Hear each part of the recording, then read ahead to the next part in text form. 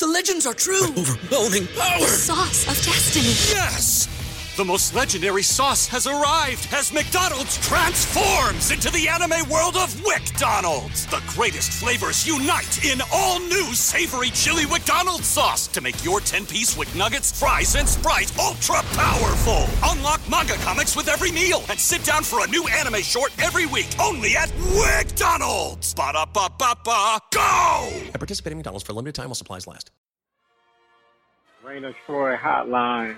Alicia, Michael, what's going on? We know you have takes. We have takes. I'm actually surprised that your rant line, rave line, whatever, isn't completely full. Why can't we just win a game? Can I blame Michael Castillo for this? Can I blame Bob Connolly for this? Can I put on a zebra shirt and just go out there? Scratch, claw, up against the wall. Can't explain it, what I'm feeling right now, guys. I can't believe it. Let's open up that race line! Woohoo! Oh, I can't believe USC has hired Lincoln Riley. Oh, yeah. Hello, everybody. Welcome back to Reign of Troy Radio. This is the CarCast after USC's 42-25 win over the Arizona State Sun Devils at the Coliseum. We're going to talk all about it, and we want to hear your thoughts here live on YouTube as well. As always, you can follow us on social media. My co-host, Alicia Derritola, is at Penguin of Troy.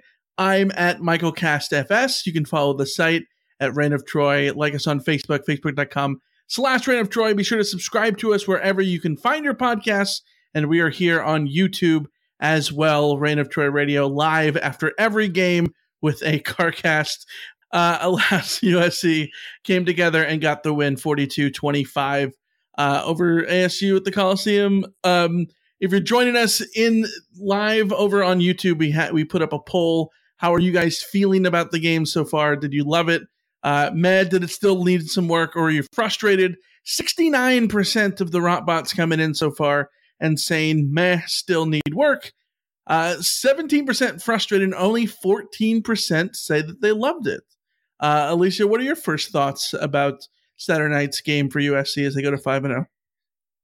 I thought this game was very telling. I think that this is sort of the prototypical game that I would expect from USC this season, would have expected in the earlier games, and I will expect to see more games like this going forward.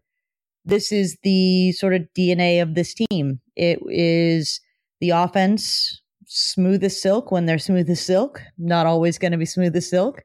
And the defense is going to have a really rough time giving up a lot of yards in the first half. And if they don't get turnovers, they will give up points. And then suddenly in the second half, they'll just figure it out and start getting pressure on the quarterback and start creating havoc and doing, the things that causes this defense to suddenly look like they do have a pulse. And that's sort of USC's second half defense. And so you're going to end up with score lines and games that are going to play out very similar to this, which is 42-25. So scoring 40 points, checked one of my boxes, feel good about the offense. Giving up 25 points. I mean, I'm not going to say I'm happy about giving up 25 points, but as I've said this whole time, if you could promise me this defense would hold everybody to 25 points, I would be perfectly content. Like, I think that this defensive performance is the reality of what this defense is. And you can choose to focus on the first half if you want to. I think this is a glass half full, glass half empty situation where those who want to focus on the first half and all of the deficiencies can certainly do that and can be right to do so. And those who want to focus on the second half adjustments and the way they fight and the way they do find a way to create havoc and turnovers and get pressure on the quarterback and get 5 sacks in a game and all of that kind of stuff that makes sure that a game like this doesn't turn out to be a nervous sort of game, then people can focus on that and also be right to focus on that. So I think that what you take from this is this team is still very vulnerable, I think, on offense and defense to tougher challenges that may come as the season goes. Yeah. But having watched a full day of college football action, the credit I will give this team right now is that I watched a lot of teams have games like this turn into one possession games, turn into you have to get a stop or you will give up the lead kind of games. And USC never let it quite get there. Got a little bit nervous with the onside kick.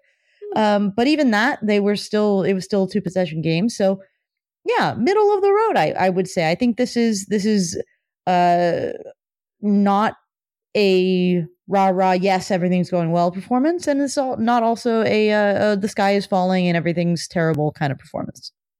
Yeah, I look at this one of two ways. You talk about the defense and how you can focus on the first half or the second half. I think the second half is the bigger story for the reason of it's always how you adjust.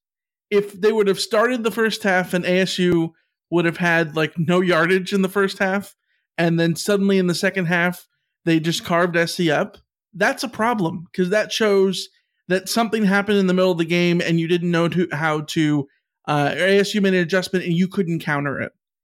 This tells a different story. And in game 5 of year 1, I'm going to take a defense that has a first half that is shaky if it's going to be followed by halftime adjustments, which I think were evident when you see all the pressure that they got in the second half.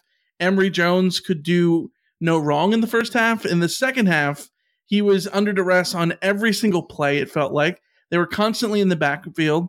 That forced errant throws. That made him to make decisions. That took away his running lanes. It did all of those things. You saw the adjustments from Alex Grinch, and it paid off in the game because ASU wasn't able to do anything in the second half with the exception of that very weird fluke drive that has the third down conversion that should have been intercepted by Damani Jackson that was tipped up and caught, followed by 2 questionable at best pass interference calls. That drive, if that drive doesn't happen, SC wins this game 42-17. If that drive doesn't happen and Caleb Williams doesn't throw an awful pass for his first interception of the year, it's just 49-17, right? And it's the same game that plays out. So the way I look at it, the score, 42-25, not amazing. Certainly, it's not what you could have dreamed of, right? In the sense of you want a team to, put your foot on their neck and throttle them throughout and all that stuff. But that's basically what SC did, just without the wow factor, because you had the interception, you had that weird drive, and I don't put too much stock in any of those things because SC made everything else pay off. It wasn't the most efficient game possible. Caleb Williams made a lot of questionable decisions, but he paid them off by having insane plays that worked. He was Supermaning in this game. Yes, and that's not always going to work, but man, when it works, it's so beautiful to watch and super fun to watch. You take this win any day of the week. Yes, there's problem areas on offense. I think they could be a little bit more explosive, especially in the vertical passing game. I still need to see more of that. SC still struggling to put that together. The one long ball that we saw was called back for a holding call that could have been hold on either multiple of the tackles. Holding calls, yeah, and it was called on Cortland Ford at left tackle. But yeah, it is what it is. I think the defense ramping up in the second half, to me, is the biggest takeaway, that they showed that once again they can get the stops when you need them. Very similar to the Stanford game where they got mauled in the first half. In the second half, they really kind of hunkered down a little bit and didn't need turnovers to do it this time. And I thought that was a takeaway too, without the takeaway until they got one in garbage time. Yeah, I mean, in that way, I agree. It was very much like the Stanford game. It also had a little bit of a flair of the Oregon State game in the sense of when the 1 or 2 moments when it was like, well, ASU can actually take a lead here. They got the stop, and it was pretty a routine stop too. Like they pretty much just went out there and got it done. So that's good to see from them. It's like I am very encouraged by that. I am on the record as saying that this defense is what it is. There is no savior coming down the line. Unless you talk about guys like Damani Jackson and Corey Foreman, and both of those guys were out there today. Corey Foreman is getting pressure on the quarterback. One of these days, he's going to finish those pressures and be a really, really high impact player in the pass rush. Not quite there yet, but you can sort of see signs that when he's allowed to get on the field, you can see why he's such a highly sort of touted prospect.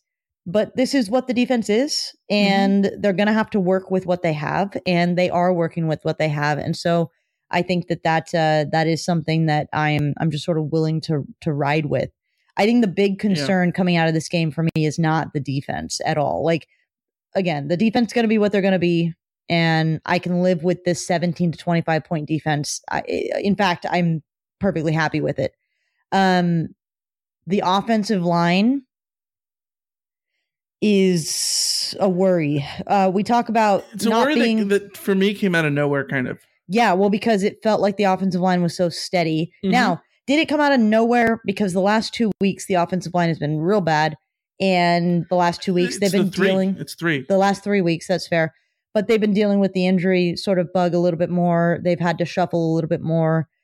Gino Quinones comes in and starts for Justin Dedich. As far as we know, it's because of an injury. He'd been dealing with it last week. It was bothering him last week too. So we knew that this offensive line didn't have good depth, and now they've been hit with some injuries. Bobby Haskins and Cortland Ford are both playing, but playing through injury to a point. Dedich wasn't in there. That's a reality. And I think we're seeing its impact on this offense, because how can you be explosive if Caleb Williams is having to bail out of the pocket immediately because guys are getting through? How can you set up long plays if Caleb Williams doesn't have time to do that? And every time he has those opportunities, it's on the run, throwing across his body, making those incredible plays, trying to avoid pressure. So the offensive line to me is very much the sort of core problem going on here. We saw Caleb Williams in this game. The accuracy issues were gone. He looked right back to normal. Last week was an aberration, just as I thought it would. I thought it was. He was absolutely slinging it, accurate, composed. Slinging it. That's one way to put it. Yeah. Well, maybe a little bit too much, because like that jump pass, that ridiculous jump pass that he completes to Jordan Addison is probably a pick six 9 times out of 10. First of all, it's a safety. Anybody else, that's a safety. Yeah. Secondly, it's potentially a if anyone gets sacked at that point, who knows? Maybe you fumbled the ball too, but should have been a pick.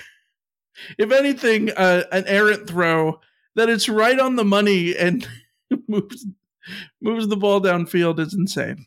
Yeah. Insanity. I mean, I think we saw what makes Caleb Williams special in this game. Absolutely. And I think we also saw, a little bit of every athlete who is special, who has that sort of flair. You're going to get the good and the bad with them sometimes. Like sometimes the flair is going to be too much, and they're going to trust, throwing up a fade in double coverage, not noticing a safety in the end zone, and just sort of giving away a possession, giving away a red zone possession. So that's something that you're going to get. But Caleb Williams is the player he is because he can make those kinds of crazy plays, because he can be Superman. So I think you ride with it and you enjoy it and you see how it goes, because more often than not, he's in the right. The problem right now is just that USC is asking him to do that too much. USC is playing with fire, having him run as often as he's had to run. These aren't designed runs. He's escaping pressure. And ASU is not the team that you highlight as the most dangerous pass rushing team, havoc creating team that USC has left on this schedule. Washington State is gonna be an interesting team to face given these struggles on the offensive line. And I can tell you now, I mean, you and I have said from the beginning that USC would lose to Utah in Salt Lake City. An offensive line that is playing the way that this current unit is playing, Caleb Williams will be lucky to make it through that entire game healthy. That's my big red flag fear right now, because Utah doesn't let the quarterback get away the way that ASU let the quarterback get away today. And that is going to be something that USC really has to hunker down and sort out if they want to come out with a win in a couple of weeks. But also, this game is another reminder that like this is a good team, but it's not a great team. And there are limitations that are going to cause them to get into trouble sometimes, and they have incredible talent to get out of that trouble, but they're going to still get into that trouble, as evidenced by everything that happened tonight. So, you just gotta roll with the punches to a certain point, and you have to see what is the continuing character of this team, because one of the things that I've really enjoyed about these 5 wins so far is that they have showed really incredible character, really positive character. Yeah. That you have seen the defense respond, even though they've given up so much. You have seen the offense respond.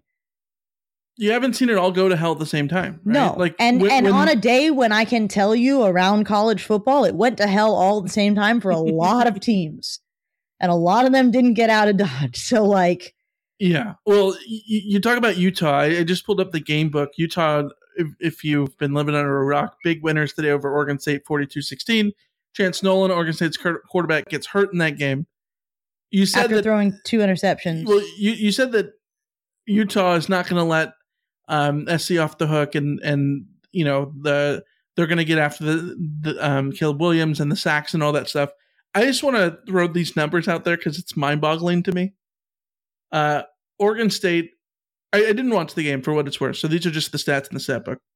171 rushing yards, they outrushed Utah. 246 passing yards, they outpassed Utah. And they gave up 0 sacks. And they gave up 0 sacks? 0 sacks, and they lost 42-16. Why? Because they committed turnovers. Yes. USC doesn't commit turnovers. Yeah, 4 turnovers. One of them was they committed one in this game against ASU, and we'll talk about that at some point here, talking about Caleb Williams some more. USC flirts with giving up turnovers. Well, Caleb Williams, let's talk about Caleb Williams' performance tonight, because he was freaking Superman, but I go back and forth between terrifying. Was this like an All-American performance, or was this one of those, if anything else happens, like, he easily could have turned it over 4 times performance and SC loses this game. I think that it's not insane to think that could have happened. Yeah. Given the throws that he was making across his body, just taking crazy risks, and almost like all of them panned out, except for the interception he threw in the end zone, which was a terrible read, a terrible decision. That didn't work. Everything else he did worked out beautifully. Throwing across his body for the touchdown to Mario Williams. Beautiful. Never ever do that. Yeah. And he does it, and somehow everyone's just standing in the end zone. I don't think they expected the ball to go that way. And Mario Williams has like a big buffer around him, it's like a bubble that allows him to catch the ball for the touchdown. We talked about the game at the play at the goal line where he does that like jump pass. It was like a Madden glitch that someone tweeted out on Twitter. That easily could have been an interception or something.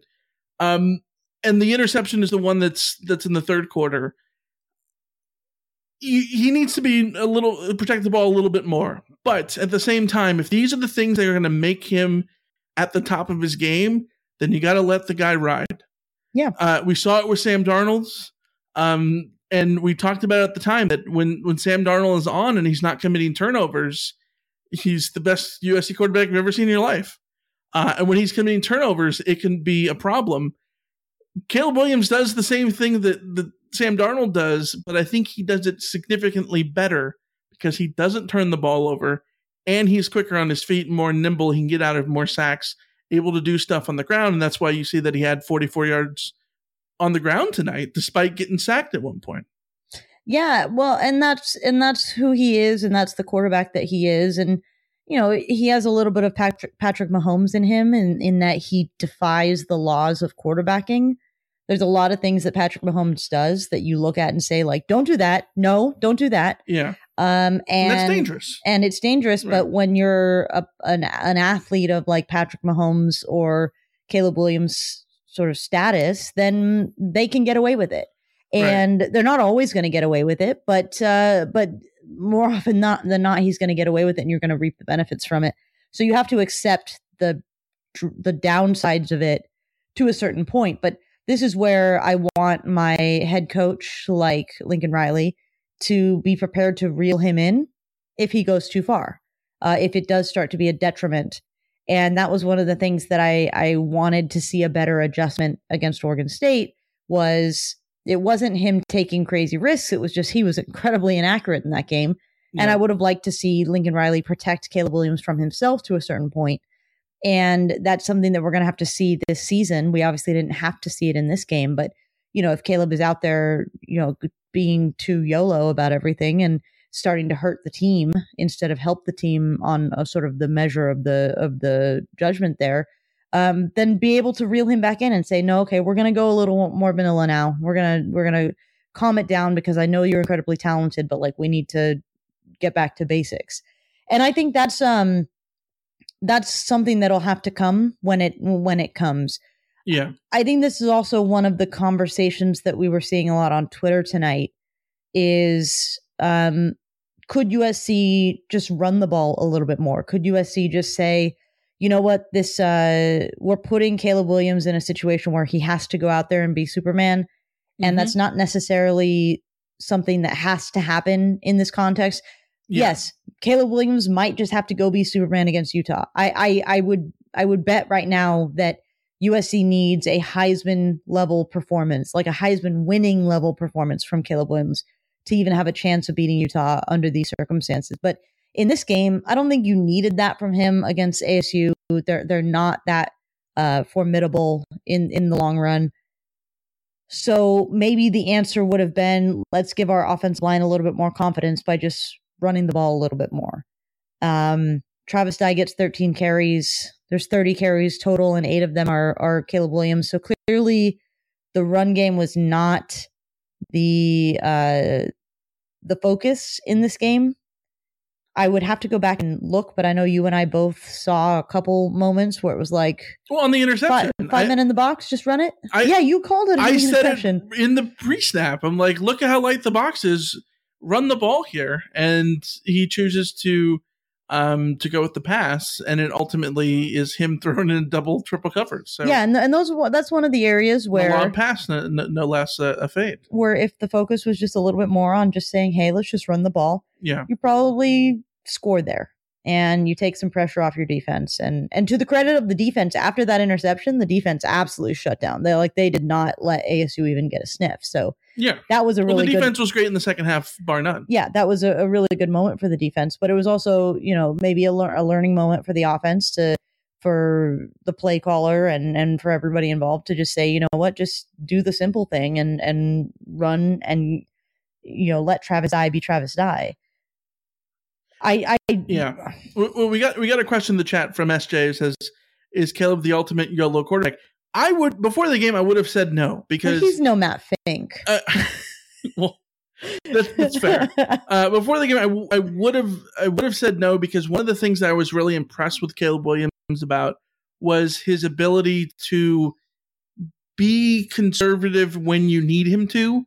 A guy who's going to slide when you need him to slide.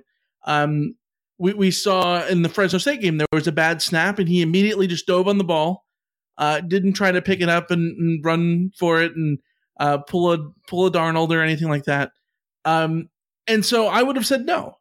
In this game, it was like a completely different Caleb Williams where it's like, I'm not going to go out of bounds. I'm going to spin and try to gain 2 more. I'm not going to slide. I'm going to juke and try to go for 4 more. It's almost like he was I'm not going to just jump on this ball. I'm going to get it and spin and try to make something out of it. And he did. More power to him. Like he did. Yeah, I mean, it's almost like he's like showing off for the Coliseum crowd. Like maybe they're. I mean, and this might be a thing. I don't think that's what it is exactly. But no, but like he might feed off of the crowd, like the home crowd, hearing that like oh, and then being like woo. I think that's entirely possible. I was thinking this the other night that, SC hasn't turned the ball over. Is there a chance that this is a bad thing in the sense of, not to make a soccer reference, but back in the aughts, Chelsea had a long unbeaten streak at home, right? At Stamford Bridge. All these people thought that, is this a detriment? Like, because they would end up playing conservatively not to lose in games? Just to keep that streak alive? And is that preventing them from going out and attacking and all these things? I'm not going to argue that point right now, but like I think that there could be a world in which you're so concerned about not turning the ball over that you're not taking chances. And when you saw last week how errant of throws Caleb Williams was making, how timid he looked at sometimes, I think you could have made the argument that maybe that could come into play. But you watch the game tonight, and certainly that is not the case. SC's lack of turnovers is not because of taking a lack of chances. Not for a lack of trying. Certainly not for a lack of trying in this game. So yeah. Everyone in the chat right now, there's a bunch of you. We appreciate it as always. Be sure to like the video and subscribe and join us here on Miniature Radio. But I also want you all to get involved. And right now, throw up a grade. How would you grade Caleb Williams' performance on Saturday night? Was he an A+ quarterback for you? Was he a B, a C? What would you do? And Elisa, what would be your grade for Caleb Williams? I'd give him an A-. I would give the minus just because that one really dumb decision to throw that pass in the end zone might be worse if ASU had gone down and scored after that, because it would have been more meaningful. But I think that Caleb was a difference maker in this game. He really nullified a lot of what ASU's defense had the potential to do in this game. A quarterback not named Caleb Williams probably gets sacked, half a dozen times, probably loses his cool, probably gets flustered and things go really poorly for USC's offense and they don't put up 42 points. Like, I think that what we saw tonight from Caleb Williams was sort of what makes him special. Mm-hmm. So I think it was an A. 20 Batman in the chat says no Caleb, no win. That might be fair. That might be fair. I'm always hesitant to sort of put a win on any one player because you just don't know how the game would have gone. But like, Miller Moss struggles in this game significantly more than Caleb Williams does, just by the very nature of Caleb being able to get away from that pressure and to not just avoid sacks, but to get first downs on sacks, on what would have been sacks, to get third down conversions on what would have been sacks. So was it a perfect performance by Caleb Williams? No, I think he has a higher ceiling even than what we saw tonight. But what we saw tonight is the thing that sets him apart. And that to me is an A- performance, just to highlight the interception. Yeah, a bunch of similar comments in the chat right now. A plus, B, A minus, A minus, A minus, A minus, A minus, A, B, A minus, B minus, A minus, A minus. Yeah, it pretty much a consensus. Yeah. A minus performance for Caleb Williams. I think that's fine. I think you take that any day of the week.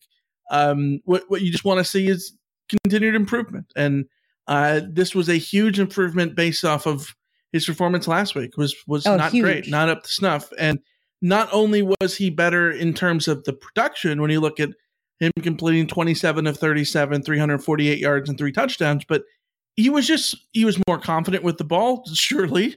And he was more accurate. He was insanely accurate to the point where it allowed him to make those crazy decisions too. So absolutely, I think that he carried USC's offense and probably could have made better decisions along the way, but it worked out for SC.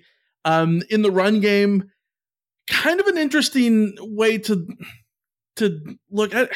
They were so pass heavy. Yeah. And I'm very curious your thoughts on the run game in general. Travis Dye led the rushers, 13 carries, 62 yards, couple of touchdowns.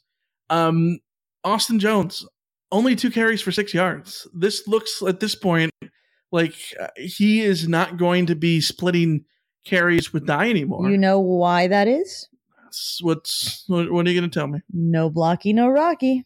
This is true. His pass blocking hasn't been good enough. It's just straight up has not been good enough. Yeah. And I wonder if that's also why we saw a lot of Raleek Brown early, and then we just sort of didn't see a lot of Raleek Brown anymore. And I didn't notice Raleek Brown specifically in the pass blocking situation, but Austin Jones just has had too many moments where he's just not on top of things in that regard. But Dye is old reliable Dye. Like, you just know what you're going to get with him. He's going to sniff out every yard that he can get. And like I said earlier, like I would have preferred to see more from him. Mhm. I would have preferred the ball in his hands more often. I would have preferred to see how the offensive line would have responded if USC had just said, nope, this is going to be our running drive. We're just going to run it down their throat and be physical and see how they respond. That's one of the things that I really liked about Caleb's performance. We talked about last week is, and there's still a question to be answered when USC goes back on the road, but it was a question of, is Caleb throwing this inaccurately because he's under pressure and he's losing his cool? Mhm. Well, he's now proven that under pressure, he can keep his cool and be very accurate. The flip side of that question is he losing his cool on the road, which we can't know from this because it was at home. But like from the offensive line perspective, I would have liked to have seen an answer from them too, in the sense of, we know they're having trouble with the pass blocking, but if you gave them that little juice, like that Nealon nudge sort of situation where they can go out there and impose their will on a game, how would they respond? And it's entirely possible that USC could have run the ball on a drive and completely stalled out and not had it work. But Mhm. I just would have rather seen what happened there if you had given them that chance. Yeah, I agree. I think that Dye wasn't gashing the ASU defense like he was against Fresno State or like he was last week. Only averaged 4.8 yards per carry, but I think that if you commit to the run, I think it might open up more stuff in the pass potentially, and just allow things to get easier. Maybe make the pass rush less relentless and impactful, like you say. In the receiving game, Jordan Addison, great night from him. 8 catches, 105 yards. Mario Williams looked good. 5 catches, 50 yards. Brendan Rice, 3 catches, 72. He looked nice. Kyron Ware-Hudson with his first touchdown of his career, 3 catches, 46 yards. What do you think of the receivers? I was so happy for Kyron Hudson. We've seen little flashes from him here and there. We've seen sort of the number 10 on the field and knowing that he's getting a shot, but this was really the game where it felt like he was coming into his own. Mm-hmm. Only 3 catches, 46 yards, but like those 3 catches were big catches. Caleb seemed to trust going to him. He seemed very reliable in terms of making himself a target and then catching the ball when it came his way. That's exciting for me to see because USC does need to plan for the future a little bit here, not just the second half of the season where they will have to depend on the wide receivers sort of at a deeper rotation because trust has been earned, but also next year Jordan Addison's going to be gone. Some of these guys are gonna graduate. Garrett Bryant Jr. is already redshirting, potentially transferring. Like there will be sort of a shift in the receiver corps. So it's nice to see one of the younger guys step into a more featured role and sort of get his production. But this sort of receiving chart is pretty telling because they spread the ball around quite a bit. I mean, yeah, Jordan Addison gets 8 catches for 105 yards. Absolutely, they did a much better targets, job of including him in the game. But like the balance between Mario Williams getting 5, Brendan Rice getting 3, Hudson getting 3, Taj Washington getting 2, and a couple of those were third down catches that were just he makes himself available in the middle of the field. Kyle Ford we saw a little bit more of, I think, from what I can remember. So, and Malcolm Epps getting a touchdown, the tight ends being involved there with Lake McCree out for this game, presumably injured, but I haven't really heard anything in specific on that. So I did like the distribution in this game. I think you can work with the distribution in this game and know that you can sort of move the ball around and have reliable pass catchers coming from a bunch of different places. So only one drop, right? Only one drop. And yeah, it was Addison credited with the drop. And I did see guys getting open. Like there was one play where Mario Williams was open and Caleb missed him. And there was one play with where Addison has a great catch along the sideline that Mario Williams is open in the end zone. And he finds Addison along the sideline for that was the play right before the touchdown. It was right before right before the interception. The interception, yeah. Now that I think about it, what a crazy development. Yeah. If he finds Mario Williams on the post, maybe that takes away the interception. I mean, if he scores. I think for me, my biggest issue with the passing game is just the lack of the ability to see the vertical game. Mm-hmm. I've talked about it for a while now that SC is just not completing passes downfield. You look at it, SC had 18 gains of 15 plus yards in the passing game. Almost all of that were catch and runs. 27 yards to Mario Williams, caught at the ASU 45, advanced to the 22. So that's all yak yards. There's another one, caught at the 31 yards to Brendan Rice, caught at the USC 29, advanced to the USC 50. Yak yards, right? Like you see those up and down the big chunk play lists, and yak yards are great. Find your guys in space and allow them to run with the football. And there's no issue with those at all. I would just like to be able to see the long ball come through at some point. And we just haven't seen that for 3 weeks now. You have to be able to set that up though. And for sure. And you need an offensive line that's going to protect your quarterback long enough to not have him, scrambling away and then having to complete those passes. Like, he is Superman, but he's also not, God. So, I think that I was encouraged though, because sort of the mid-range passing game was more effective in this game than it was against Oregon State. Yeah. Guys were getting open over the middle more effectively. Certainly Caleb was finding them more effectively. Mm-hmm. That all is sort of a step for improvement, but I think you have to earn those the vertical passing game, and I don't see USC earning it on multiple levels. So yeah, well, just like they need to do their due diligence a little bit more at the run game too, to open up some different areas, and maybe that ultimately leads to the vertical passing game as well.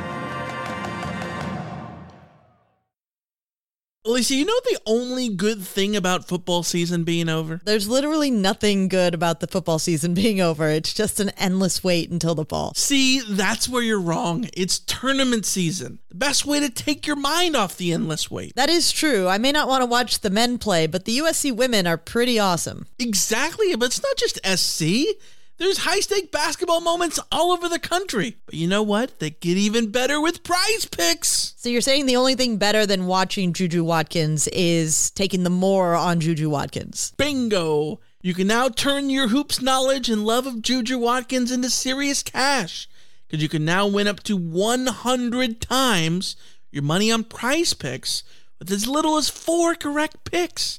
Turn $10 into $1,000 with college basketball, NBA, and NHL entries. Best of all, Prize Picks lets you get on the action on more than 30 states across the country, including Texas, Georgia, and California. That sounds pretty good to me. Yeah, download the app today. Use the code RAINOFTROY for a first deposit match up to $100. That's the Prize Picks app with the code RAINOFTROY for the first deposit match of up to $100. Pick more. Pick less. It's that easy. If you're a woman over 40 dealing with hot flashes, insomnia, brain fog, moodiness, or weight gain, you don't have to accept it as just another part of aging. The experts at MIDI Health know all these symptoms can be connected to the hormonal changes of menopause. And MIDI can help with safe, effective, FDA-approved solutions covered by insurance. 91% of MIDI patients get relief from symptoms within just 2 months. Book your virtual visit today at joinmidi.com. Catch those springtime vibes all over Arizona. Break out of the winter blues by hitting the water at one of our lake and river parks. Take a hike among the wildflowers. Just make sure to stay on the trails and leave the flowers for the bees. Discover Arizona's best kept secret and visit azstateparks.com/amazing to start your springtime adventure. Let's flip things over and talk about the defense. What a tale of two halves it was. I'm pulling up the splits here. So first half, ASU had 218 total yards. They averaged 8.1 yards per play. 8.1.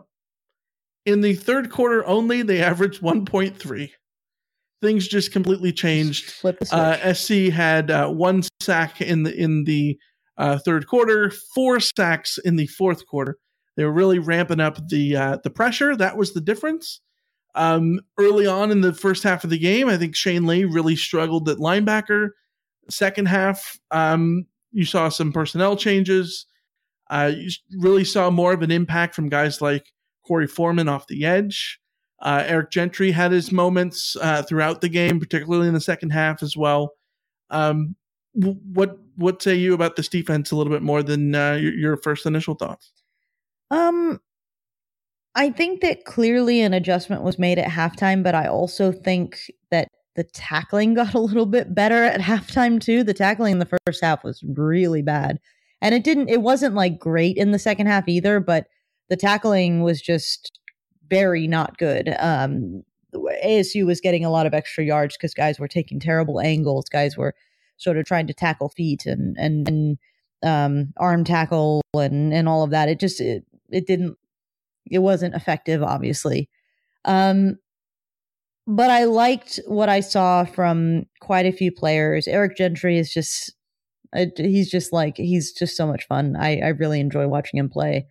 I did want to highlight Tyrone Taleni, the transfer. He got a sack tonight. Yeah. Got a sack. He actually had, he was in on 2 sacks. So it was 1.5 sacks.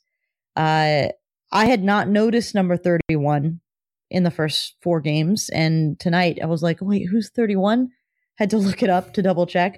And then I saw him all over the place. Like I just thought that he is sort of taking that Solomon Byrd kind of progression where it's more and more and more. You notice him, you see him, you appreciate him. And it's good to see guys like that continue to progress. And when people ask the question of like, will this defense get better? I don't know how much better this defense can get, but I do think that the introduction and the establishment and the trust gained from guys like Taleni, from like Byrd and even Corey Foreman will ultimately impact this defense for the better potentially. I thought the corners were good except for the pass interferences that I thought were bum raps for I get why they're called, but like they're called in the Pac-12 and so you have to live with them, but like they're not called most other conferences. So the first one I thought should have been a hold, if anything. Yeah. There's one, I thought the camera angles tonight were terrible. This is one of the reasons why I'm frustrated with not being at games. Yeah. Is that you're subject to the camera angles. I thought the camera angles were too tight on all the passes. It's like it would scan with the passes and you would scan and you have no idea if the guy's open or not. We're just going to scan. This could be picked off or caught. Like you have no idea. There's a fun element of mystery. Yeah. As they're panning over and you're like, is there a receiver open? No, there's a defender there. Ooh, no, he's not going to pick it off. But like, ooh, like, yeah, it's every pass play is like a what are we going to find at the end of this camera pan? Yeah, but even some of the replays were like that. And so on that first one, the first pass interference play, I was looking at the one on Jacoby Covington, and that's right. I thought that one could have been a hold because it looked like he was holding up the receiver while the guy was running his route before the pass was taken off. But we never get an actual legitimate replay at a distance where you can see anything form. Yeah. So at that angle, all we saw was what was a really ticky-tack PI call that shouldn't have been called, especially if you're going to let Mekhi Blackman get away with what he had the drive, before, which was, no arm, no foul. If you're not going to call that, then don't call the other ones. That's my thing is I just want the refs to be consistent. Right. And once they let the Mekhi Blackman one go, then the ASU one shouldn't have been called. The ASU one should have been called, and then the other two on the next drive for USC shouldn't have been called. And just if you're gonna let the guys play, let the guys play. But you need to establish very early on in the game that you aren't gonna let the guys play instead of like we're gonna go 3 quarters with letting the guys play, and then suddenly it's like no, you cannot make any sort of content or contact or try to deflect the ball coming your way. It's just that's frustrating. What can you do? It's Pac-12 refs. We've lived through this nightmare before, and worse calls. It's another reminder to people who complain about the penalties. Oh, SC's taking too many penalties. Oh, the blah blah blah. Oh my God, they're 113th in penalty yardage. Who gives a crap? Everyone, like we all talk about the Pac-12 refs being bad in that they call everything, and the things that are called in the Pac-12 are not penalties in the Big 12. They're not penalties in the ACC. They're not penalties in the SEC. So let's stop talking about the total number of penalties because it's not equal. Most teams in the Pac-12 are in the bottom 50 of penalties. I care about penalties in what they do to the game. How do they affect the game? They affected the game in this game by giving ASU a drive that was pretty much gifted in terms of the yardage that they got. But it was on SC to hunker down at the end. They didn't hunker down at the end in the red zone. They gave up a touchdown there. You want that back. They got the interception at the end on the garbage time drive. At the end of the day, maybe that is even Steven and whatever. But what have you? The defense, I think, for the most part here, if you get more effort like the second half, I think you're going to feel very good about this defense in every game going forward. If you get more effort like you got in the second half, in the first half, then that's going to be a problem. But I'd rather have that order than the inverse, like I said earlier. Yeah, I think the worry here is that you could end up giving up a lot more than 17 points in the first half if you play the way that USC's defense has played. And I think that the fact that so much of it comes down to, at least from my perception, poor tackling. You should be able to have that locked down from the get-go.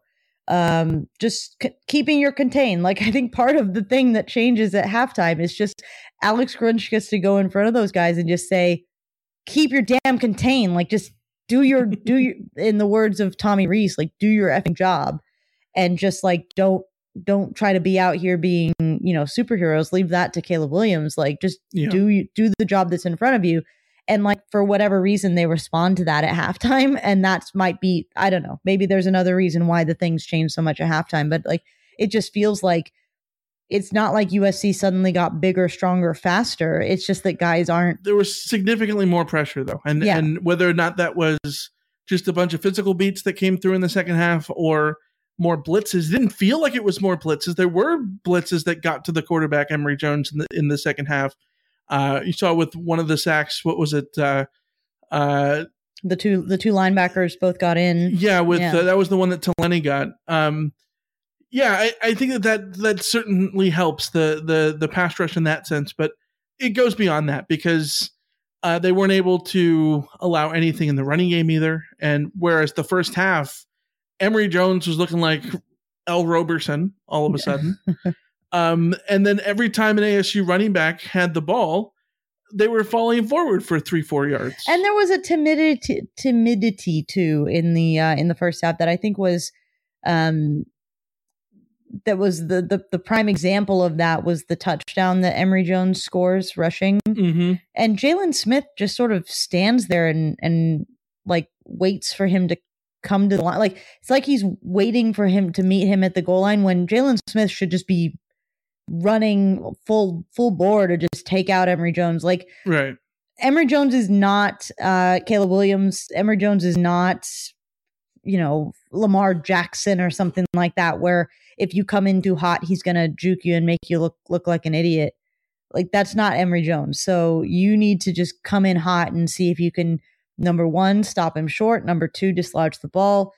Do whatever you can. And I think that there was a timidity to Jalen Smith in that play. Timidity. That's how timidity. I don't know how to say it. Timidity. Yeah. I've never heard you say that word in my life. Well, and it's coming amazing. to mind today, and it's just a thing. So thank God the soundboard's not here because it would already be on it. It certainly will be. Yeah. And you can go hear it over at the What's Bruin show. I'm sure Jake will clip it at this point. Oh, but that was part of the poor tackling that I think we saw in the first half too, is guys were just not bringing that kind of aggression and that, or maybe they were being over aggressive, whatever it was. They weren't on top of things. They weren't getting to the man. They were sort of not trying to hit and tackle the man down. It was sort of like, two-hand touch a little bit. Mm-hmm. Yeah, Malcolm in the chat says scared of contact. Yeah, that just sort of felt like a few times like dudes were scared of contact or not willing to just be physical. And that's one of the weird things too, is that like I am watching more college football throughout the day because I'm covering college football throughout the day. And you sort of see which teams are out there like relishing contact. And I do feel for it because you are playing in front of Pac-12 refs and they might eject you. They might throw a flag. They might do anything for a touching quarterback. Like you do have to walk a line as a defender. Like I get it. It's tough, but at your core, you need to be out there with physicality being your number one thing. And I just it felt like USC was lacking that physicality in the first half. And they clearly corrected that in the second half for me. Dardar2307 says timidness? Timidness, yes. But I like timidity better. Timidity. Timidity. Okay. Anyways, be sure to pop in with questions in here. We'll go through, open up questions in just a second. Before we do so, I want to run through the other Pac-12 scores really quick. Oregon putting a hurting on Stanford, 45-27. That game not as close as the score indicates. Oregon was up huge, and Stanford scored a little bit in garbage time. Utah, as we talked about earlier, big winners over Oregon State, 42-16. Wazoo, USC's opponent next week, with a big win at home, 28-9 over Cal. Kept Cal out of the end zone. Unless, was that last one? 6 points by Cal in the fourth quarter? Was that 2 field goals? Or was it a touchdown? I did not watch that game. So now I have to click on this and figure whatever it was. 9 points by Cal. If you told me that Cal didn't get in the end zone, I wouldn't think you were lying. So fair enough. That's just Arizona 43-20 over the corpse that is Colorado. And then Friday night, big exciting game over the Rose Bowl. UCLA getting a win 40-32 to stay undefeated. It really does feel like it's a wide open race in the Pac-12, and there's like 5 teams who could legitimately take it. ESPN had a graphic of those 5 teams, and I think it feels right. It's SC, it's Oregon, it's Utah, it's Washington, it's UCLA, but I think you can include Wazoo on there. Mm-hmm. You have mentioned multiple times tonight earlier on the CarCast that if SC does this, they'll lose to Utah. If SC does this, they'll lose to Utah. Why are we not taking Washington State more seriously? If it wasn't for like a bad 10 minutes against Oregon, they're undefeated right now, and they're probably ranked 13 instead of the Ducks. Oh, I don't intend to take Washington State not seriously. I just think that Utah, we know a little bit more about what this Utah team is in terms of the physicality they'll bring, how they'll play at Rice Eccles, all that kind of stuff. So I don't think it's like overlooking Washington State. It's just I know more about Utah to be able to say for sure that that's going to be an issue. But I do want to say that like people are talking about Utah being scared of Utah.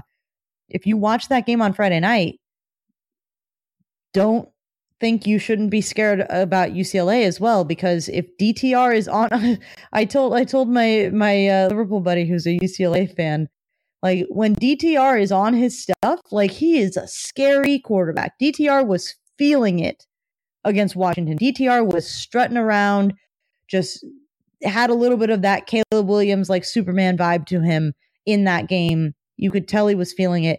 If he's feeling it against this USC defense, that'll be an interesting game. Yeah, Kyle in the chat says, really looking forward to Utah UCLA next week, which should provide a great barometer for both teams. Yes, absolutely. yes. That feels to me like a game day game. I get why they're going to Lawrence, Kansas. Yeah. For TCU, and that'll be fun. TCU, of course. F's in the chat for Oklahoma. And the Brett Venables defense giving up 55 points for the first time since little Methodist school called University of Southern California put 55 on Oklahoma back in 2005. You ever heard of that one? Yeah. Yeah. That was fun, certainly. Yeah. All right, let's talk about the mail. Let's open up the mailbag. We've got a bunch of questions in here from you guys joining us here on YouTube. And as always, add more questions in here. You can put the word question over at the beginning. That helps us find them and tag them for us to be able to go back to them. Ron Campbell says, Pac-12 officials year in and year out are terrible. Why can't they ever improve? You want my honest take? I think all refs in general have a really difficult job. The difference in the Pac-12 is that they call things to the book way more than anyone else does. And because of that, by comparison, we think that they're worse. I think they just interpret things a little more strenuously than strenuously. Just look at me creating words tonight too. Their interpretation of the rule book is just way more literal than any other conference, and that's why we think that they're the worst. In reality, all refs are bad because it's a very hard job. They're not moving at the speed that the game is. Yes, I agree. If you talk to Big 12 fans, they say their refs suck. Talk to SEC fans, they say their ref sucks. ACC, Big 10, their ref sucks.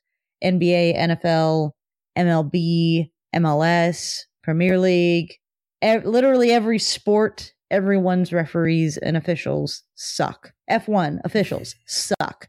Part of that too is just because, like you said, it's a hard job.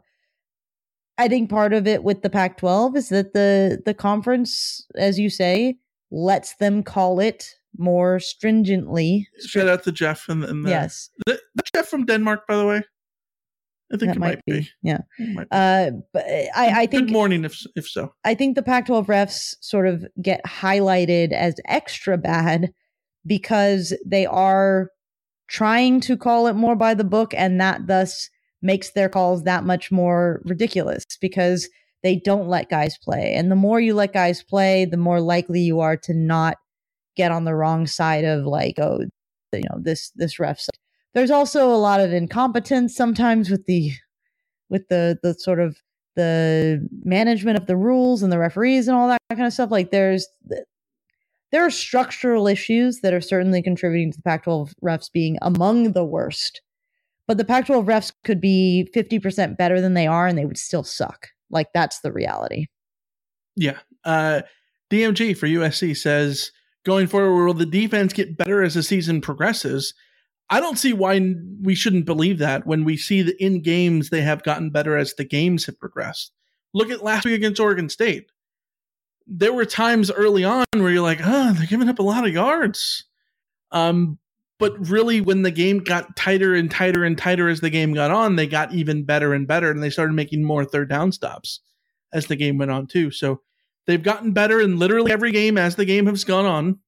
All 5 of them, they've gotten better in all 5. Am I wrong about that? Certainly, as the game has gone on, their second halves have been significantly better than the first halves. Yeah, in all 5, yeah. Yeah. One element is how healthy can they stay, because a couple of poorly timed injuries here could really, really hurt this defense. So you have to take health and availability into factor.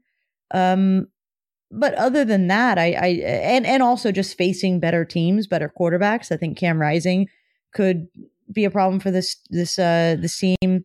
DTR we already talked about. Like, you know, that'll also have an impact here. But yeah, the more time they get under the scheme, the more time they get familiarizing each other with each other, all that kind of stuff, you would expect them to get better as the season goes on. As I was getting to earlier, there are levels to better. So when we say better, I'm talking marginally better, but this is still, in my opinion, gonna be a 25 to 20 point defense. Yeah. And that'll be scary sometimes, but that's the reality. You expect to score more than that on offense. Yeah. Dave S. says ASU had over 100 yards rushing in the first half. In the second half, they had negative 13. Huge adjustment. Defense definitely got stops. Yeah, absolutely. You look at the at the splits, and it's wild how much things slowed down for ASU. USC defensively just completely flipped a switch. John says, what happened to Dedich? He was dealing with injury last week. It sounds like that injury caught up to him this week, and so he did not play.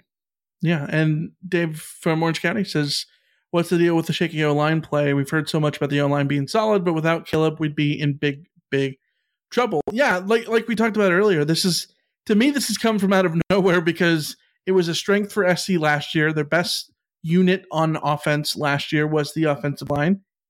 You can make an argument that the first two games, I don't know, I don't remember the offensive line being an issue in the first two games, but certainly in the last three has been an issue. Is that just because of the injury stuff with Ford and Haskins? Maybe. Tonight it was Ford and Haskins both playing in addition to the injury stuff with Dedich.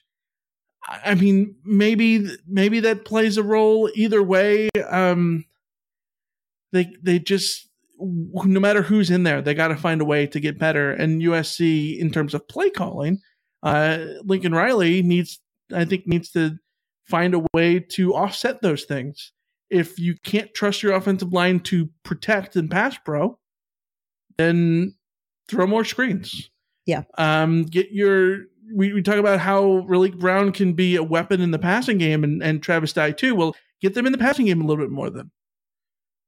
Find some different avenue, and run the ball maybe a little bit more. So, Poncho Cam says, "What's with our Jekyll and Hyde defense?" Yeah, tale of two halves, right? I wish I could tell you why the first. I mean, I've already gotten at some of the core reasons why I think that the difference between the first half and the second half. I wish I could tell you why that is the case. Like, why is it that USC's defense comes out and doesn't seem like they're ready to go in the first half? I don't know. I hope the coaches can figure that out, because it would be nice if they put together 4 quarters. Yeah. By the way, DMG for USC is Dave the Greater. Yeah. Hi, Dave. Formerly Utah Dave. Welcome back to California. Can we call you California Dave? I like California Dave. California Dave. Yeah. Mm-hmm. Then we got to hit the button for our buddy Jake's soundboard, California. We're not in key there. No, I cannot sing. Welcome to that reality. Wizard of Ilium, Austin Jones gave up a sack and then never came back. No blocky, no Rocky, or is he hurt? You talked about it earlier about the no blocky, no Rocky thing. I think that's a big element of that. Yeah, I unless we hear something to say that he was hurt, I just have to assume that it was he wasn't getting the job done in pass pro. Yeah. And that is always a reason why running backs are benched. Yeah. Best friend of the show, Kenny Martin. ASU is not good. ASU being Kenny's alma mater, of course. Neither is Mizzou, yet the good teams ultimately made the right thing happen and got the wins. Georgia down early, 10-0 to Mizzou, and fought back and got the win. Did not expect that. We've talked about how there's a separation at the top in college football, with Georgia seemingly being in another world along with Ohio State and Alabama. And Ohio State and Alabama both in dogfights at different parts of their games, but got the win on the road, both of them. See, and I wanted to highlight that comment just because that's the reality of college football. Yeah. I think we can all agree that Georgia is a significantly better team from top to bottom than USC, and yet they too are struggling with a team like Mizzou, which Mizzou is not significantly better than ASU. They might be in better position, not having be coachless and all that kind of stuff, but they're not like head and shoulders above ASU, where ASU is, and yet Mizzou gave Georgia a game. Mizzou really made it difficult for that team to do anything. Sometimes you're going to have those kind of nights and you're not going to be perfect. And you have to look at the sort of evaluate a team on a week by week basis with that understanding, because then then things won't be the sky is falling every time that your team doesn't, win 70-0, which would have been great if USC had won 70-0 tonight, but I can't will that to happen. Not like I ever sort of predicted that at some point. No, and I go back to winning on the road is hard. It's hard. Yeah. I think there's a reason why coaches talk about it. There's a reason why Lincoln Riley says that road wins are gold. In the Pac-12 this week, there were 6 games. The home team won all 6. Mm-hmm. winning on the road is difficult, and it's not a surprise that Georgia's issue would be in a game in which was on the road. Yeah. That's why I think when you play ranked teams on the road, and there was a stat for the longest time that like Franklin over at Penn State, James Franklin was like, he's like 2-10 against ranked teams on the road all time. Yeah, go look at every college football coach against ranked opponents on the road. All of their records are like 2-10. And it doesn't have to be particularly raucous places like, Kinnick, where Iowa is very difficult to beat, or Autzen. Washington went on the road to the Rose Bowl, which is not exactly the most difficult venue to play in as far as crowd noise and all of that kind of stuff and hostility. Yeah. But they clearly were not at their best. And partly that was UCLA making them look like that way. Partly it was their first road game of the year. And on short rest. Yeah. Sometimes that'll get to you. So yeah. Ishmael says, what can the special teams do to improve on field position? Okay, I'm gonna I got an answer for this. It's very simple. I wonder if your answer is the same as mine. Okay, let's see if we can channel some energy here and give the same answer. Okay. Yeah. Okay, let's see if we can maybe say it together. Okay. 3, 2, 1. Don't fair catch. Get the penalties. Oh, we're different. Oh, I mean, those are two different things then. I mean, yes, I would agree. You but want also, to improve field position? Fair catch the ball on kickoffs. It's been legal since 2017. Every other team in college football does it. Is it anticlimactic and lame to watch? Yes. Does it get you the ball at the 25-yard line? Yes. Does it prevent a chance in which you return the ball to the 12 and then also have a block in the back somehow within those 12 yards and then have to start the ball at your drive at the 6? Yes. Yeah. Okay. We're on the same page. All you have to do is just go like this with your arms. Yeah. Or even not. If you watch the TCU Oklahoma game, you don't even apparently need to do this with your arms. Some refs will assume that you called a fair catch. Yeah, but no, just fair catch it. Yeah. USC special teams are. SC's lucky that they're 5-0 because if they weren't, and if there was a special teams coach, and if Lincoln Riley was Clay Helton, that special teams coach's head would be on a stake.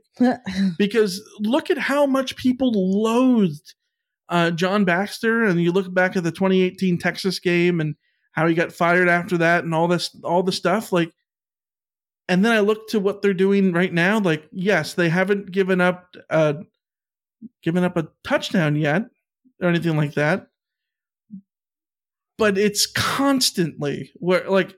Every return is going to the 30 and against them. And every return for them is going to like the 17 at best. It's not great for field position. No. And then the onside kick. Special team sucks for most people across the country. No, it does. I agree. And that's why like I'd rather coach up another position than special teams for sure. And when you have an offense that's this good, maybe you just sacrifice those 12 yards per drive because you can have the faith in picking it up no matter what. Yes, but they're like, so kickoff coverage. That's all the more reason to just fair catch it. That's what kickoff coverage is one thing. But yeah, like if you're not going to put a lot of time and effort in special teams, then just keep it simple, stupid. Like just say, okay, you will not return this. Just fair catch every time. We're not going to deal with it. Like, I know you want to make an impact, guys, but also like, please don't return this to the 12-yard line. Or basically, if you do not get to the 25-yard line when you take a return, when you have a return in your hand, if you do not get to the 25-yard line, you do not do the kick return next time. Okay, Mom. Yeah, I'm just saying. Lay down the law. To be fair, I like that name. To be fair, was Cortland Ford playing a bit injured still? He struggled some in the first half. I would reason to guess that he wouldn't be out there if he was still injured, especially given how they didn't play him last week, even though he was suited up last week. But there are also degrees to injury, so you can still feel the effects of whatever is maybe a lack of confidence on that injury. Yeah, I think that might be a thing too. Maybe some rust because he had been out for a couple games. So yeah, I don't know. Also, left tackle was going to be USC's weakest position on the line anyways this year. So I don't know. It's so hard to tell. It's so hard to evaluate just because we haven't. That has been the position that has been shuffled the most. That has been the position that has been hit most heavily by injury. Like it's hard to say if that's they're not healthy or like maybe they're just limited. Yeah, I either way, no matter what it is, you need to see improvement. Yeah. Next week for the Cougs, and certainly the week after as well when SC goes on the road to Rice Eccles in 2 weeks. Randy says, question, Arizona State and Fresno and Stanford have a combined 3 wins. Rice and Oregon State haven't had and it cuts off. I missed what the other part was. Well, Fresno lost to UConn today. Did they? Yeah. So that's not ideal. Looking it up, Rice is 3-2. Oregon State is 3-2 with losses to SC and Utah. I don't think there's any shame in that. No, there's no shame in that. I mean, Oregon State certainly didn't want to lose to Utah the way that they lost to Utah. But when you have 4 turnovers, 4 interceptions, like, that's just, that's what's going to happen. But no, I think, the Fresno State loss is the really bad one. Yeah. I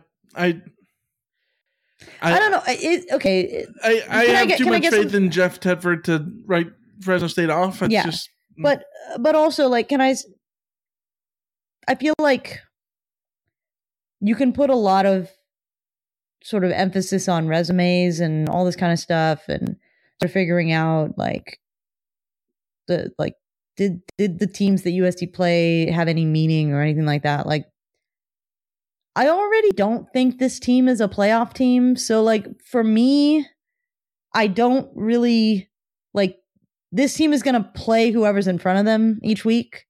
And we're going to find out how they do against the team that's in front of them each week. So, looking back on, like, whether or not Oregon State was as good as we thought they were, Fresno State was as good as we thought they were, Stanford or Rice were as bad as we thought they were, or anything like that. Like, I think it's an interesting thing to do, but also USC won the games. Like, that's the thing that I'm paying attention to. So I just looked this up. Do you know what team in the SEC has the most losses of any SEC team this year? Yes. Florida? Mizzou. The ones who almost beat Georgia. Ones who almost beat Georgia. Yeah. Yeah. No, so I was looking up the Pac-12 standings, and of course it's a 4-way tie of teams who have yet to lose in the conference: SC, UCLA, Oregon, and Utah. And you talk about, like, this is a flawed SC team, but I think any team beyond the top 3 are flawed. So that's no indictment, I think, especially in year 1. But you add in the thought of SC is not going to play Oregon this year. They're not going to play Washington. They don't play UCLA until the end of the season. And so there's a lot that can change between now and then. They do get Utah. It's on the road in a couple of weeks. This schedule is not nearly as hard as it could be if they did play Oregon and Washington and swap those out for Oregon State and Washington State and flip those. I think that you're making each one of those more difficult than they were. In a year 1 situation where we talked about at the beginning that this is all about the eye test and shouldn't necessarily be about wins and losses, because you want SC to show that they've improved in year 1. And we don't expect them to be a playoff team in year 1 anyways. And so it's about the eye test. Do you wish that the schedule was different and SC would play Oregon and Washington this year strictly to be able to look at it and see how far that they've come and they can measure up against those teams? No, because I think you measure up. If you measure up against Utah and UCLA and Washington State and Notre Dame, then, like, if those aren't enough of a measuring stick, then you go to the Pac-12 title game and then you measure up against whoever is Assuming in that that you game. get there. Assuming that Yeah. you get there. Yeah. You know, and who are we to say? Is Washington State an easier beat than Washington? I don't know. Yeah. You know, it's all hard to say. Malcolm in the chat says that he thinks that the thing that was not finished was that Oregon State, Fresno State, and Rice don't have a Power 5 win. Yeah, that's fair. I think Oregon State, even though they don't have a Power 5 win and they're 3-2, It's tough when the Power 5 teams you've played are USC and Utah. Yeah. But this is also why like resume evaluation is so flawed when you're doing it after 4 or 5 weeks. When we might have thought that the teams got credit for beating Florida and for beating Texas A&M when it turns out that those teams are not any good. And then, all of that. So the real resume evaluation comes at the end of the season when you actually know, okay, how many games did Oregon State win? How many games did Fresno State win? And people are right to point out that Fresno State is starting a backup quarterback because Jake Haener got injured against USD. So like, can you even judge for Fresno State as a team when Jake Haener is not the quarterback that's been playing these last 2 weeks? Like it's, there's so many factors that go into this. But do we actually know that Florida's not good? They're 2-2, and their two wins, the 2 losses were to teams that are ranked in the top 10. Well, and this is where Baylor can come out and say Baylor's 2 losses are to BYU on the road and to Oklahoma State at home. Yeah, so again, they have 2 losses. But this is why I think that records are overrated. Yes, records are overrated. Resumes are over and underrated. Like because we don't have all the picture. Like right. The rankings that matter are at the end of the season. The evaluations that matter are at the end of the season, which is why I'm sort of looking at each game. You can only play the game that's in front of you. So play the game that's in front of you. And look at 2012 USC, right? You talk about, they go 7-6 and it's an embarrassment and Lane Kiffin should have got fired and blah, blah, blah, blah, blah. Going into November, SC was 6-2 and very much in contention to win the Pac-12 South and go finally play Oregon for a Pac-12 championship game. And then things fall apart because things fall apart in seasons and things come together in seasons and, one season to the next, one team to the next. There's so many variables that happen. 2018, the terrible 5-7 USC season. SC controlled their own destiny until 2 weeks left in the season. Yeah. Which was what I mean? Kind of a reflection of just the Pac-12 being what the Pac-12 is. Sorry, I'm not allowed to say control their own destiny on the podcast anymore. Yeah. All right. More questions. Michael Espy it says, how are we feeling about Raleek Brown? I think he needs to be RB2. Love whenever he's out there. I think he is becoming RB2 because we saw that with the load tonight. I think that he got significantly more run than Aaron Jones. Austin Jones. Yeah. Aaron Jones. Yeah. Different running back. Yeah. Austin Jones. I was really encouraged by a couple of Raleek's runs today. I was also sort of thinking to myself, well, yeah, that's the freshman trying to sort of string this out to get the big chunk play instead of just taking what was there for him. So he's still sort of working through that. I would like to know why we didn't see more of him later, but at the same time, it's not like I need to see less of Travis Dye. So this game never felt in doubt for SC, certainly not in the second half. But at the same time, I don't think the lead was so sizable because of that. Because of the interception and then because of the ASU drive that they had with the penalties and all that stuff, I could see why you kept Dye in there more. Yeah. So I get it. Alicia, you got a question. You want to read it to you? I got a question. It was for you. Hold on. Oh, Alicia, question from yeah, exactly. I can't pronounce it. I'm letting you do it. Thylacine. Sure. Thylacine. You said you wanted to see USC not rely on turnovers and just get stops on defense. Any thoughts about what you saw tonight? Yeah, in the second half, I thought that the response from the defense, in the second half and also, particularly after that Caleb Williams interception, I really liked what I saw.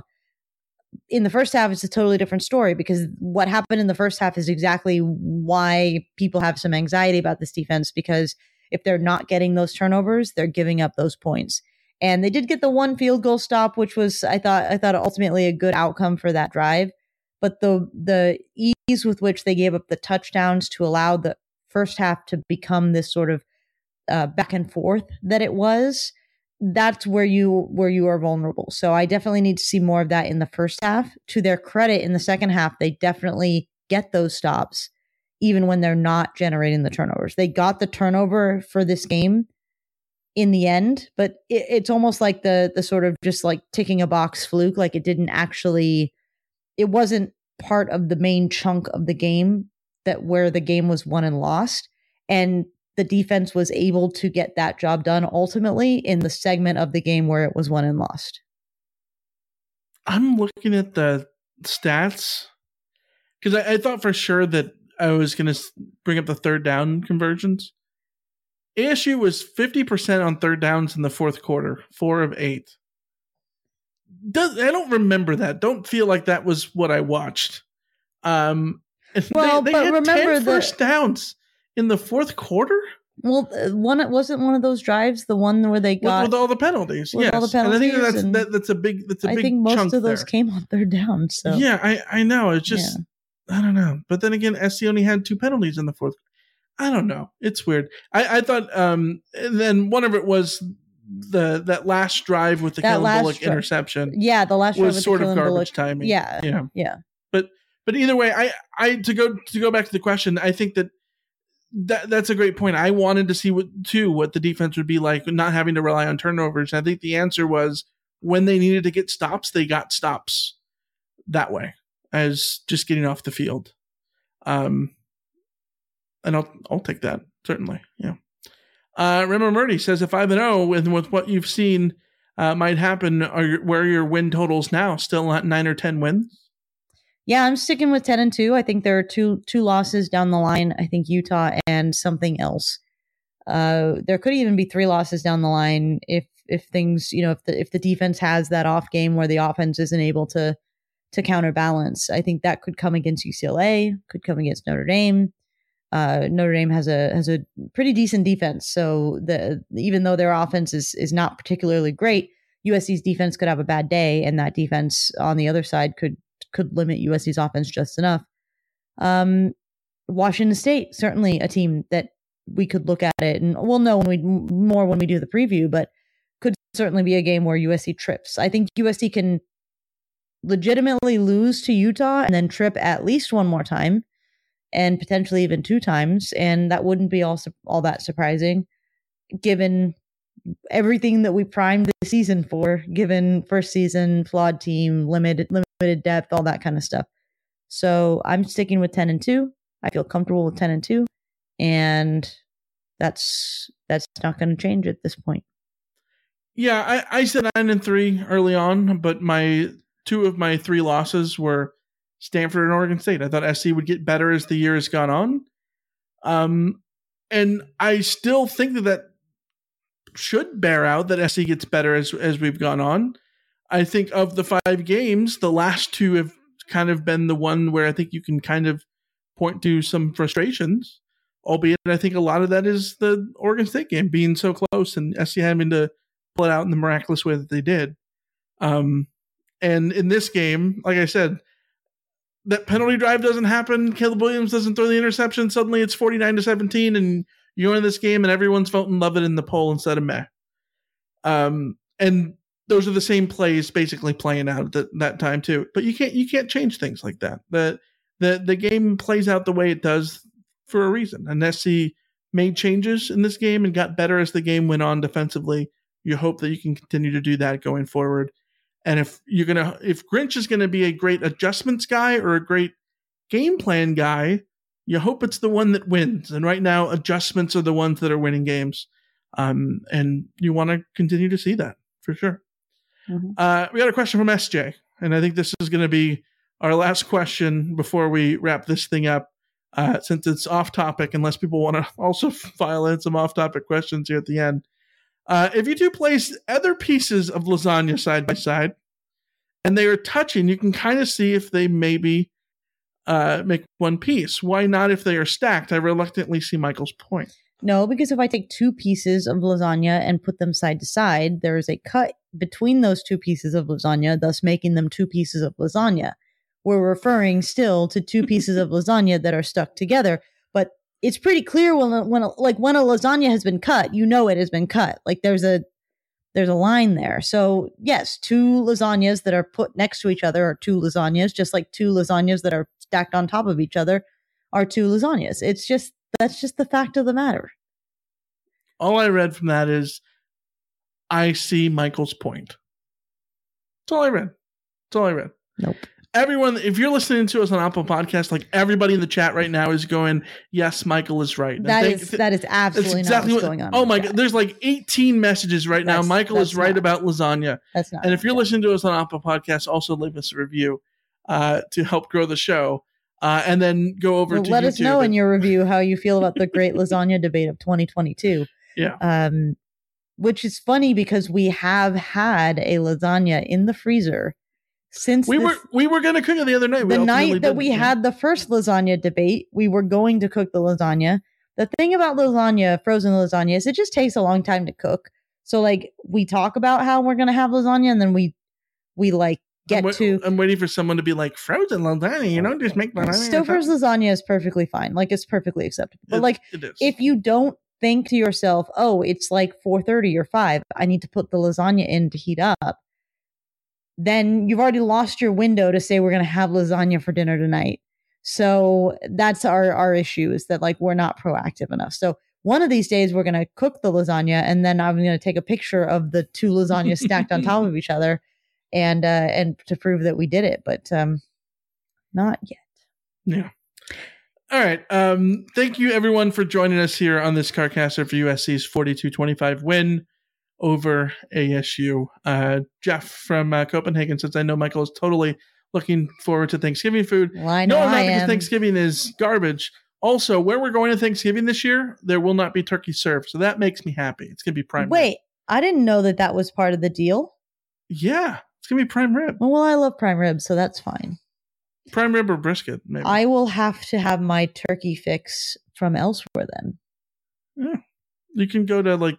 Yeah. Kyle in the chat says, anyone who hates Halloween can never be right.